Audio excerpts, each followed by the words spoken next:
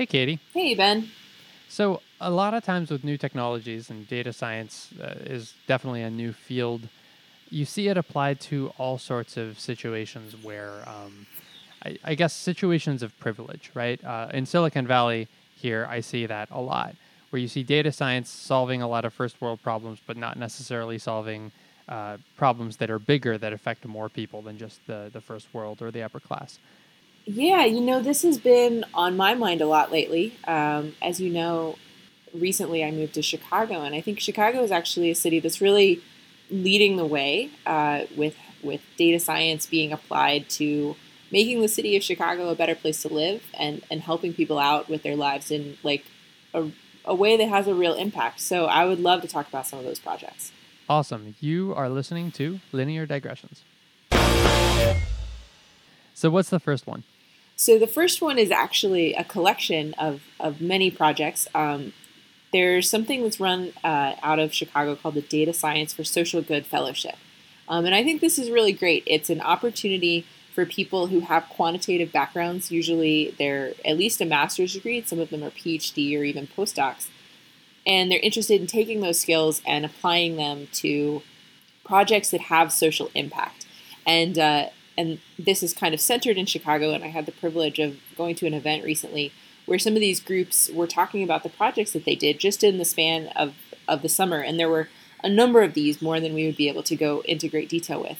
But one that I thought was pretty cool was a piece of software, a program that is kind of like the plagiarism detection software that sometimes you might have encountered in college or something. Yeah. So the idea is you put in a piece of text and it can tell you if it has an exact match with another piece of text that it's already seen. And And not just an exact match, like a similarity as well, right? yeah, or a similarity that couldn't be explained by just coincidence, but that there's Mm, very likely some kind of copying going I on. see. So one of the groups wrote a piece of software like this, but they were specifically orienting it toward the text of bills that were being introduced in legislatures throughout the United States.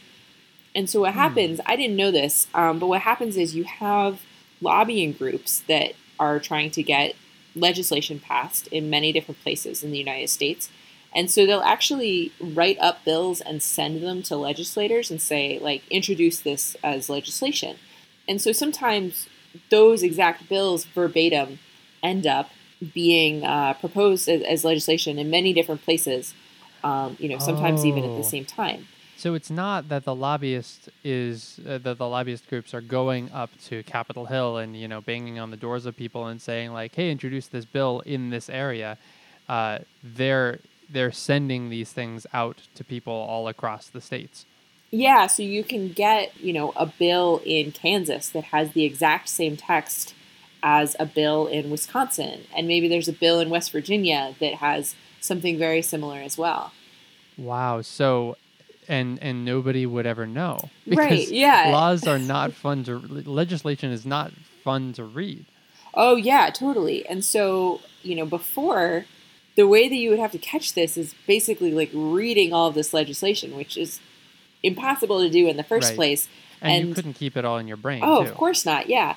But of course, computers have no problem with this. So the idea then is that this is an algorithm that if you can pick up on sort of these repeated patterns, then you can see the influence of lobbyists or places where lobbyists are maybe pushing particularly hard on some particular topic that before maybe would have passed unnoticed. So it's a way that you can kind of keep tabs on what's going on in your legislatures that no one's been able to do before. That is really, really cool. Yeah, I thought that was neat. And then there are a few other projects. These didn't come out of the Data Science for Social Good Fellowship, but I think they're pretty neat anyway. So one is a project that is about trying to predict health code violations. And so Okay. the idea is that the city has a certain number of restaurants that are going to get randomly inspected every month, and but it's only a very small fraction of the city that will get inspected. So, is there any way that you can predict where the violations are going to happen, so you can try to inspect those places more quickly, and hopefully, assuming that there's a big problem there, you get the place to shut down or to clean things up a little bit before people start getting sick. So how do you predict something like that? Because it seems like that's kind of a one-off thing, like a restaurant gets a cockroach infestation or something like that. Like how would you predict something like that? Yeah, so part of the information that they use is weather. I think what's going on there is they're looking for things like heat waves, where maybe like the refrigeration could be kind of a problem. And they also look at things like Yelp reviews and similar information to that's kind of a good crowdsourced way of, if you start to see a bunch of reviews of people complaining about a place being dirty, that might be something that gets reflected in the inspections as well. So, I mean, just kind of simple, nothing very fancy in terms of data sources, but thinking about it in a way that, maybe hadn't been thought about before. Right. That has the exact same problem as the legislation one, which is that you can't go sifting through Yelp reviews. It's just not scalable. There's so many Yelp reviews that get posted every day. But if you have a machine learning algorithm go through it and, do some sentiment analysis and figure out that this restaurant is getting a good number of dirty reviews, then that's a good way to, I guess, a good predictor. Yeah, there's lots of examples like this, and I'm going to be very proud of my new city here. I think Chicago is really leading the way in this. They have this big open source kind of data platform that anybody can go on and download just tons of data about the city of Chicago. So it's not just that they're encouraging these kinds of studies, but they're also, I think, really opening themselves up to other people, like taking a look at their data, trying to figure out things about crime and things about where there might be a rat infestation next week, and we should send out, some people to work on it. All kinds of things. So I think that's really great. It's a lot of fun to be seeing all these kind of CPU cycles that all these data scientists have, and they're trying to make the community a better place. That having been said, I think that there are lots of cities that are launching initiatives like the one that we have here in Chicago. And if there are any listeners out there who've been involved in projects like this, I think it'd be super cool to hear about them, because I know they're going on. It's just these are the ones that I hear about every day. And the last thing that I want to say is that it's a movement that's also happening kind of online as well as in American cities or even international cities. So for a long time, there's been a very popular machine learning competition website called Kaggle that many of our listeners might be familiar with. These are kind of like open data science type competitions that people like to compete against each other, and they're usually sponsored by, like one of them was sponsored by CERN, or they're sponsored by corporations or nonprofits.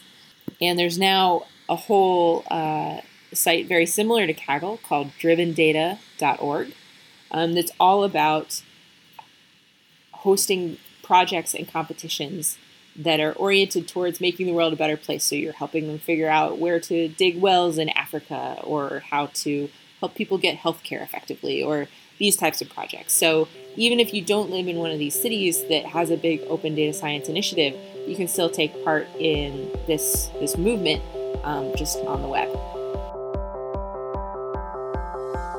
Linear Digressions is a podcast about data science and machine learning, produced and recorded in the studios of Udacity, a company dedicated to education. We've got some awesome courses made by people like Katie and me in data science and other tech fields. We should also remind you that all views expressed during this program were those of the speakers and not of Udacity. This is a Creative Commons endeavor, which means you can share it any way you like. Just tell them we said hi. To find out more about this or any other episode of Linear Digressions, go to lineardigressions.com. And if you don't mind, leave us a review on iTunes so other people get to listen to this content too. Thank you for being here. And we'll see you next time.